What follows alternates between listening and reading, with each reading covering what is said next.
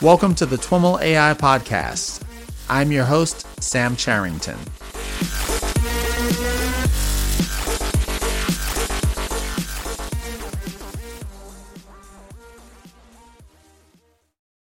All right, everyone. I am here at the Wrangle Conference, and I am with Erin Shellman, who is a data science manager at Zymergen, a company that's doing really interesting things that I'll let her tell you about.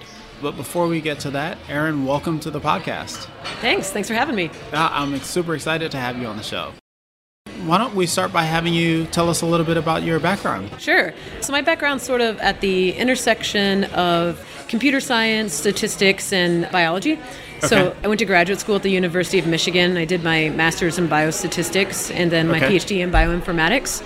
So always kind of working at the intersection of data and biology. And when I graduated, sort of maybe counterintuitively, I came out to the West Coast. I live in Seattle, and I worked at Nordstrom, in Nordstrom Technology. Interesting. Yeah, and I was on a really cool team called the Data Lab there and built product recommendations for Nordstrom.com. Okay. And then did a stint at AWS, and now I'm at Zymergen. Okay, nice. And what specifically do you do at Zymergen? Yeah, so I was the first data scientist at the company, and I was a data scientist there for the better part of nearly 2 years, and then recently I've transitioned into managing the data science group there. We're now 8 people, including myself, so a lot of growth since I started. Okay. So yeah. So a friend of mine and a previous podcast guest, Josh Bloom, has said that the worst job in the world is to be a company's first data scientist. Do you agree or disagree? There's a lot of truth to that. It really depends. Yeah, it depends on what you like. So what I like actually, maybe surprisingly, all of the jobs that I've had, I've been the first onto that team. Okay. And that wasn't really on purpose, but what I like about it is that you really have the ability to kind of structure what the goals and what the mission is, who you hire and how you build out that team. And I really enjoy that part of the job, sort of the higher level, maybe not so data centric parts of the job. Okay. And you definitely have that kind of stuff more available to you when you're the only person on the team. How's it been like building out a team from having that experience as being the very first? Does it change your perspective on team composition and how you build it out? Yeah, it definitely changes your perspective because, when you're the only person, you're quite resource constrained. And so the hiring matters in some sense more than when you have quite a bit more staff because you double to 2 people, that's still not very many people, and so it's really important that you get somebody who has skills that complement your own, or somebody who can teach you a lot of things that you don't know to make everybody more productive. So it's definitely a different experience than being in a big group with lots of people, but I think I like it more. I prefer it, actually. Okay, awesome. Now, Zymergen, I'm betting, is a company that not a lot of people in our audience know about. What does the company do? Yeah, we're a little bit different than the Airbnbs and the Facebooks and all of those type of those companies, though we use a lot of Airbnb's technology, so kind of like Airbnb for microbes. Not really. But yeah, so at Zymergen, what we're doing is we partner with companies who use industrial fermentation to make materials and molecules. And so what we do is we optimize strains, microbial strains, to be more efficient or more effective at producing molecules of interest to our customers through fermentation. So often these are companies who are already using fermentation at scale to produce molecules. So it turns out... I'm thinking beer. Exactly. Are there other use cases here? Yeah. So, the common application, of fermentation is to make alcohols, alcoholic beverages. But it turns out that you can use that process to create lots of different types of molecules. And you can use that to make molecules that can be precursors for pretty complicated materials as well. And so that's what we do. We kind of do the same process, but we're making all kinds of different types of molecules for different applications. What are some examples of those applications? So examples of applications in general, not specific to Zymergen, are, for example, insulin is sort of a classical example of using fermentation in health sciences to produce insulin. So that was a huge revolution in terms of being able to create it because it was a very expensive and kind of gruesome way that we used to do it in the past, which was largely through extracting it from pigs, which is not pretty, obviously, it's a lot better if you can, use microbes and do it in giant fermenters. Oh, and you wow. can produce a lot more at lower cost. I And didn't so it's realize kind of that. the same thing, yeah. And so is it a direct byproduct of fermentation, or is there a byproduct that's used in its creation? Yeah, it kind of depends on the microbe and the molecule that you're producing. Okay. But often what we're doing is sort of augmenting or kind of ramping up normal metabolic processes in the cell. So these microbes will ingest sugars, they'll metabolize things like that to create these molecules sort of as, sometimes they're waste products, it really depends, and they excrete those into the surrounding fluid inside the tank, and then we harvest that or we extract that. Oh, wow. Yeah, to get those molecules. Wow. So what was your talk about? Yeah, so I was talking about some of the sort of the challenges that we face. So I was talking a little bit about our mission, actually, the data science team's mission. Okay. And our goal is to use our testing platform. So the way that we do what we do at Zymergen, stepping back for a second, is that we rely on robotic automation sort of combined with machine learning to build this test platform that allows us to simultaneously measure the performance of lots of different strains in parallel. Okay. And our goal on the data science team is to use all of that data that we're generating through this high throughput screening process, use all of that to then make machine learning models or make predictive models to help us make better decisions about the experiments, the strains that we design in the first place. So basically to help the scientists design better strains so that we don't have to spend as much time experimenting. If we could get to the solution or get to the answer faster, that's really our goal. So that's an ambitious goal. It's not easy to do. And so part of what I was talking about was sort of the things that make it hard to accomplish that. So what are sort of the practical data issues that we encounter and how we're solving those so that we get really clean and analysis ready or modeling ready data for those complicated models. Okay. And so what are some specific examples of the data sources and data types that feed your models? Yeah, so by and large, a lot of the data that we're consuming is really kind of measurements that represent concentrations. So what we've got these microbes, they're metabolizing things and they're excreting these compounds or these molecules into the solution around them, and then we measure the concentration of that so that we can tell whether the microbe has improved over its predecessor and then move that make a decision based on that, essentially. Okay. And so for the most part, the data that we're working with is some measure of concentration. Got it. And what's the scale that this is happening at? Like, is this concentrations in vats of things or like microarrays, or somewhere in between? Yeah, that's a really great question. So it's kind of all of those things. So what we do practically in our testing platform is we kind of do it more, not quite as dense as a microarray, but typically it's something like 96 well plates. Okay. So we have these kind of plates that have 96 wells. Each of those wells contains fluid, contains the microbe and sort of the experimental input. And that's the level that initially, when we're doing our initial screens that we're experimenting at. Once a strain, for example, demonstrates improvement compared to its predecessor, it'll go into another round of that testing. We basically want to validate or replicate that performance again. Once it's done that, we actually validate those strains in fermenters. And so it's kind of a challenge to, the size of a fermentation tank is much larger than that of a tiny well on a plate. And so we always want to validate those strains before we deliver them to a customer, for example, to make sure that the performance in the plate actually represents the performance that we expect in the fermentation tanks. Yeah. And so we do both at Zymergen, and then we also like to partner with people and run them at scale in their tanks too, when possible. Okay, interesting. And so you started your talk talking a little bit about kind of the context and your mission, and then what? Oh, and then and so I was talking a little about some of the challenges we face with our data, some kind of practical challenges, and how we're using Airflow to build a pipeline that addresses some of those challenges. Okay, what's Airflow? So Airflow it's a Apache incubating project. It's a Python module basically that allows you to construct data processing workflows, and you basically construct a DAG of that workflow. and allows you to do things like scheduling, monitor the progress of those jobs, and even a little bit of reporting. Yeah, so it basically helps us orchestrate all of our sort of complicated ETL steps. Okay. Where are you eating the data from? Where does it tend to live? Yeah, so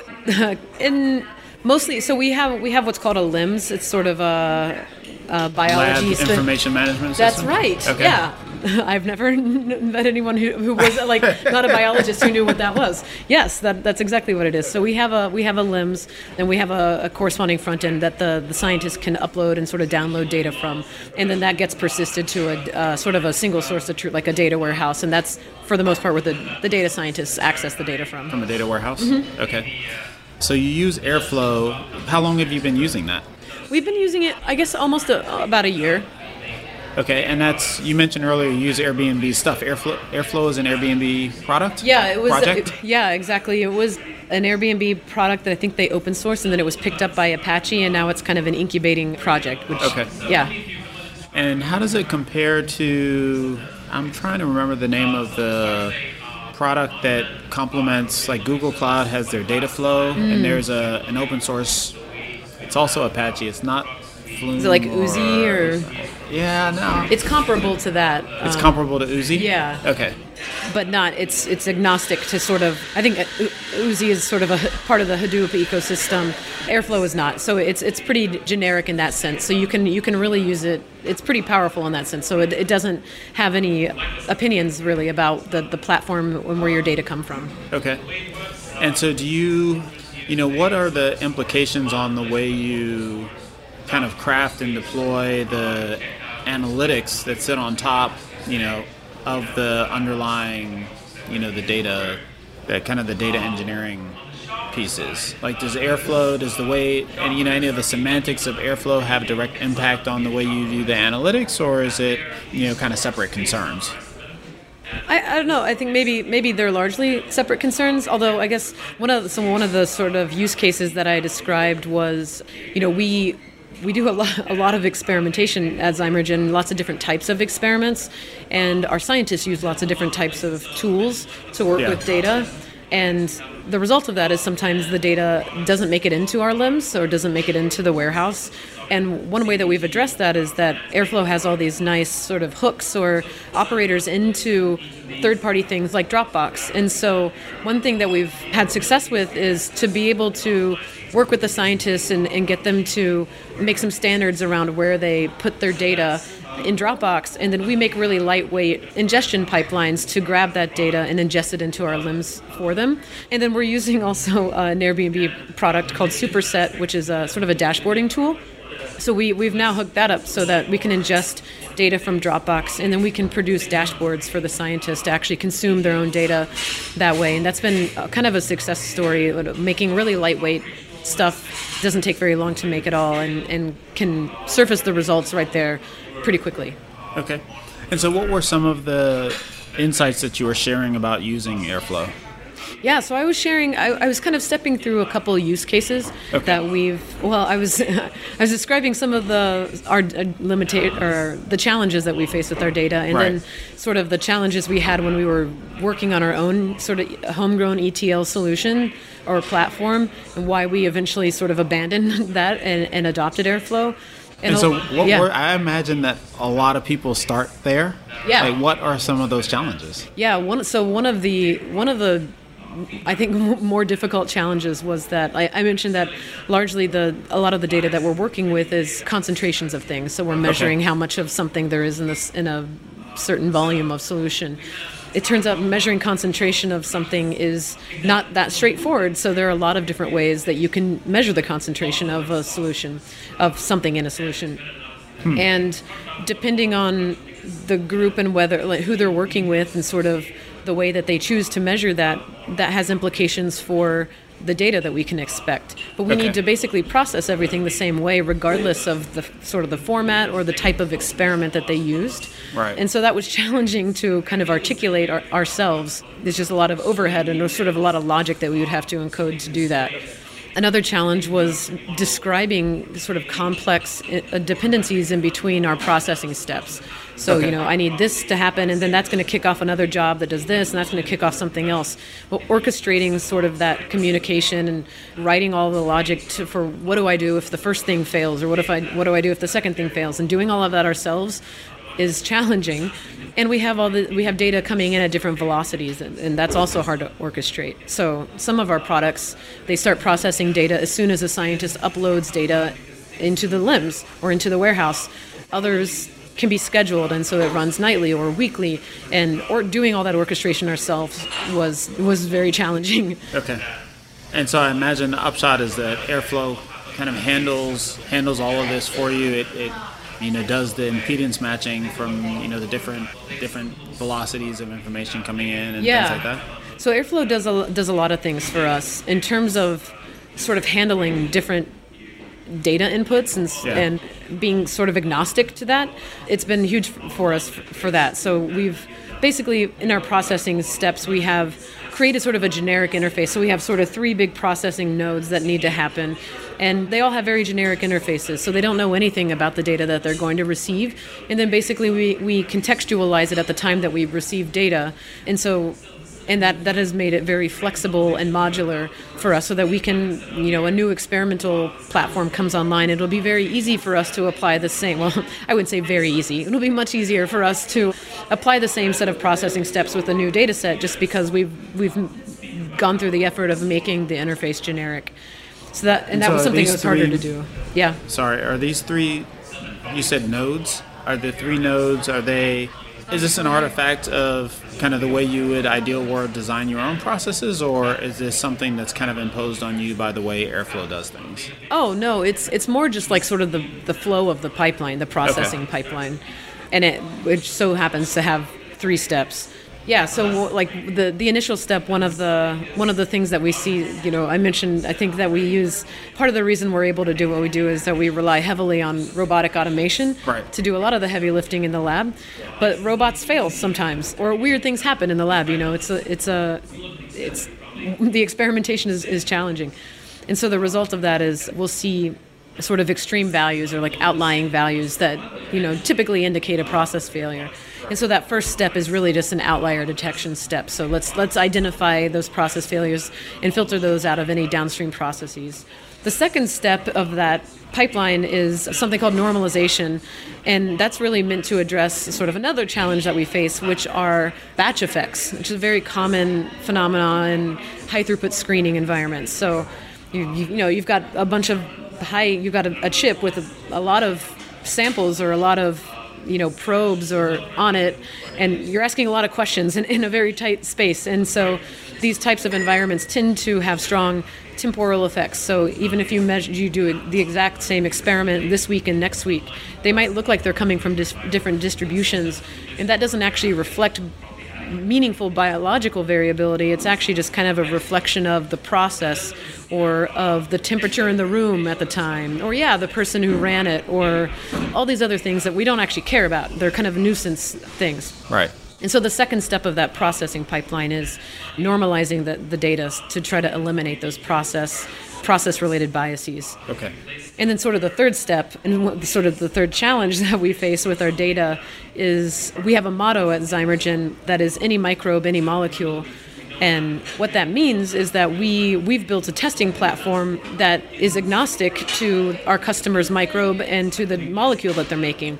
We think that we have a process that will allow us to optimize those strains regardless of the actual application.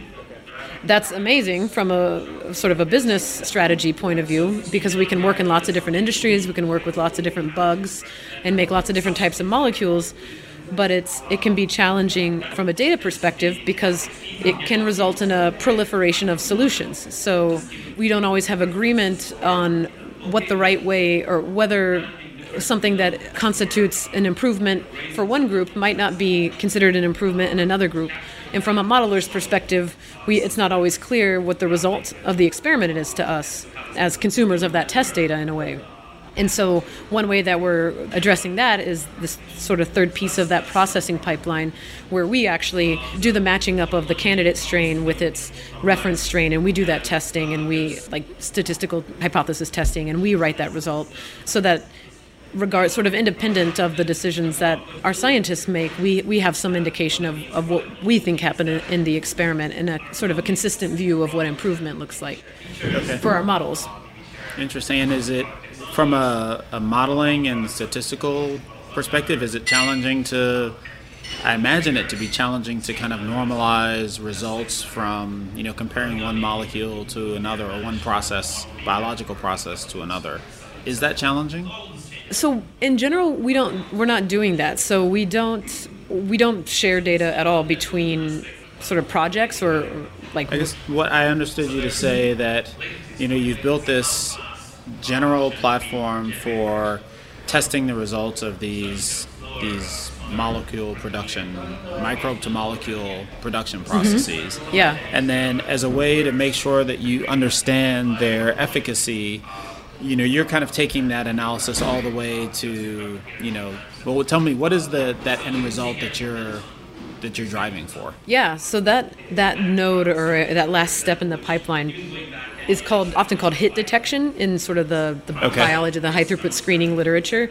And that's really just the process of identifying in your screen which of those candidates that you were exploring seem to have the characteristics that you're looking for. And so it's sort of it's not as quite as because it's a screening scenario where our statistical criteria isn't quite as high as it would be if you were doing a single test. Like I want to know, right. we're screening, and so actually we care more about keeping false negatives low than we do about having high false positive rate and retesting something that actually wasn't a very good strain. Right. We would rather waste some resources testing something that wasn't good than lose the opportunity to test again something that actually was good.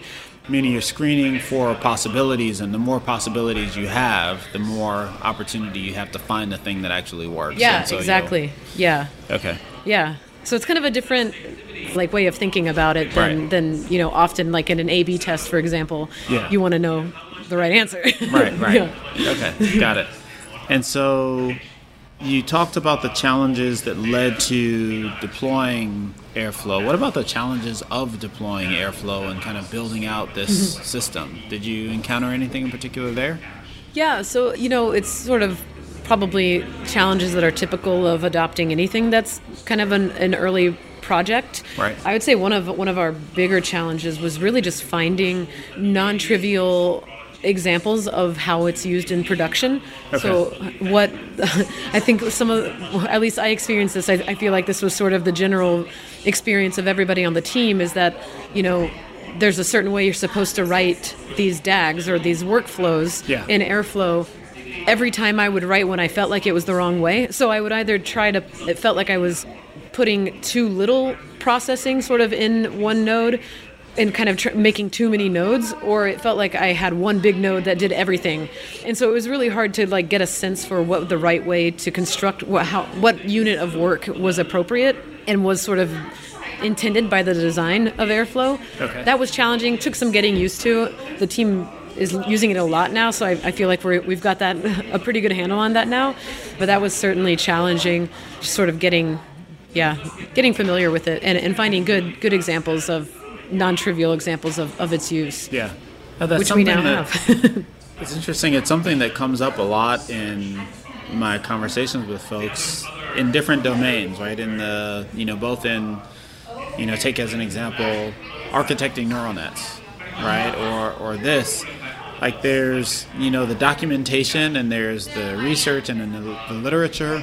So much of adopting these new technologies is like tribal knowledge or black art or it's just practice that, you often don't find good sources for how to do that stuff. Yeah.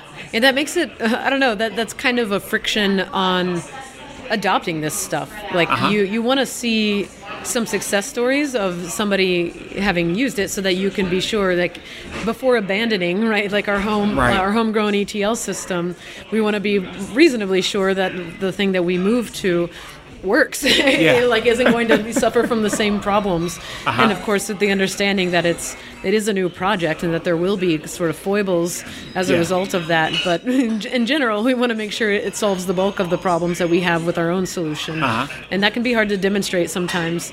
But in our case, it worked out. Airflow is a really powerful tool for our group.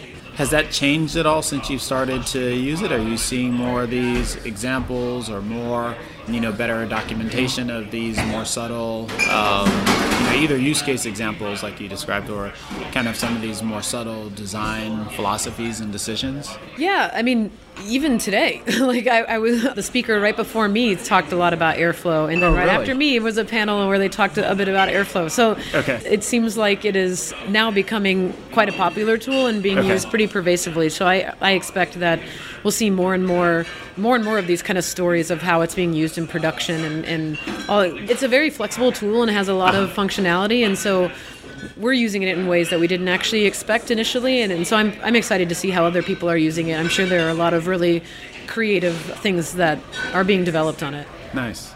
Is it common or is it intended, do you think, that the main consumer of the tool is a data science team as opposed to a data engineering team or some other variation on the term? Yeah, I think that's a good question. I'm not totally sure what the intentions were, but it's definitely a tool that's very powerful for data scientists. In terms of just like the way that we think and being able to construct workflows that way, it feels very natural. I guess it's even a hard question to answer because data science and data scientist means, so many different. This actually came up in my last interview as well. We talked about how this has evolved since 5 years ago when everything was considered data science. Right. Or data science was considered needing to know all of the different bits and pieces of, moving the data around and doing the analytics and getting it to production. When I hear you describe the tool, I think plumbing, right? I think kind of low-level stuff. And that was really the source of the question. Like, do you think that is typical? Typical for data science to kind of dive into that level, or are data scientists typically supported by other groups that are kind of putting the plumbing in place? So for us, the way that we ended up, kind of productionizing our Airflow environment was with a collaboration with data engineering. So we have, our group is pretty engineering heavy anyway. All the data scientists are fairly do a lot of engineering, and so we of course we had help from actual data engineers, and then members of the team who have that skill set as well are responsible for sort of doing all the configuration and the startup scripts for people, because our group is pretty mixed in terms of the background and interests and the skills. And so that's been great. Like they spent a lot of time really developing structure around how to get it set up, and so that all of the data scientists, when they come online, can easily set it up and then start doing what they already know how to do, which is construct the workflows in Python. So it's kind of two levels. I think we did probably need help from data engineers to actually get it up and get it running consistently and sort of in a production level of an environment. But then once it's there, it's actually, I think, a very simple tool for the average data scientist to quickly start making processing workflows, and part of that is that it has a really cool out-of-the-box UI. So like you can write your workflow in Python, and then you can go to the UI, you can run it there, you can view all kinds of metrics about the pipeline. There's even stuff about sort of which tasks in that pipeline are sort of the bottlenecks, and what are the performance metrics of each of the individual tasks. So it allows you to kind of get visibility into those workflows that in the past I haven't had actually really anywhere. So it's great for that. Interesting. And is that user experience, is it kind of analogous to a notebook, or is it more like a job processing type of tool? No, it's more like a bona fide application. So it's got sort of a table of all of the jobs that are around, and you can kind of change the scheduling right there in the UI, turn them on and off, and then tab over to metrics and all kinds of other things. You can view the logs from there. So if something failed, obviously you can log into the machine and view the logs there, or you can just use the UI and view the logs directly, see what happened with your job. You'll get a bunch of rich diagnostics about which part of the workflow failed and all kinds of stuff right there in the UI. So it's a pretty developed tool. Oh, wow. It's really helpful. Oh, very nice. Yeah. Very nice. Anything else you'd like to share with the audience or leave with the audience? I guess just check it out. Like it's been a really great tool for us. Like the reason that we invested in it really is to support our work in predictive strain design. That is sort of our mission, is to use machine learning so that we can construct better strains and help our scientists get to the solution faster. And Airflow has been incredible in helping us solidify that processing pipeline to support that work. Now we have clean and analysis ready or modeling ready data that's consumable directly from this pipeline, and a lot of the headache of what's sort of traditionally, or maybe not associated with being a data scientist, but what data scientists know it's actually about, can be sort of addressed with Airflow, or at least can be ameliorated some, so that it's not, so that 90% of your time isn't actually spent cleaning data and munging it, moving it around. It's very flexible, can do all kinds of different types of tasks, and that's been really helpful for getting rid of, trying to eliminate sort of the boring stuff so that we can do the cool stuff. Okay, awesome. If I can draw you back in, that was kind of a great summary, but we haven't really talked a lot about the specific models that you use. Like, we've talked about this tool that helps you get the data to the models. Yeah. Tell us a little bit about the types of models that you're building, the modeling techniques you're using, things like that. Yeah, I can't talk a ton about them. But conceptually what we're doing is we're taking information about what we know the scientists are engineering into the strains, so the type of change that they're making, where it is, so what gene is it that's being perturbed or being engineered. And we're basically making models to predict combinations of those changes. So the typical microbe has something between 3,000 and 5,000 genes in it. And so if we were to perturb each of those individually and then start perturbing each pairwise combination, that's an infinite combinatorial space to explore. Right. And so what we're trying to do instead is take all of the information about the things that we know we've already done and then make predictions about how we think those are going to perform when they're combined. So a little bit of evolutionary genetic algorithm types of things, or? A lot of things, actually. So we have a lot of different types of models, and some work in better contexts than others. So we have models that kind of address different things. Some work better when you have a bunch more information. So after a project is fairly mature and we have a whole lot of test data that we can use to train on, our models are different than sort of when we're at the cold start problem, where really all we know maybe is the metabolic structure of the microbe. We haven't started doing anything yet. So how do we guide the experimentation in that case when we don't know at all about really where to start? And so that technique, or those suite of models, are a little bit different, and they rely more on structural information about metabolism than experimental information, which can happen later after we've collected a bunch of information from experiments. Okay. All right, very cool. Well, thank you so much, Erin, for taking the time to jump on the podcast with me. Yeah, really thanks so much for having me. It was a lot of fun. Thank you. Yeah. All right, everyone, that's our show for today. Thanks so much for listening and for your continued support of this podcast. For the notes for this episode or for any feedback or questions, please leave a comment on the show notes page at twimlai.com/talk/41. Thanks again to Cloudera, our sponsor for the Wrangle Conference series of podcasts. To learn more about Cloudera and the company's data science workbench products, visit them at cloudera.com, and be sure to tweet at them using @Cloudera to thank them for their support of this podcast.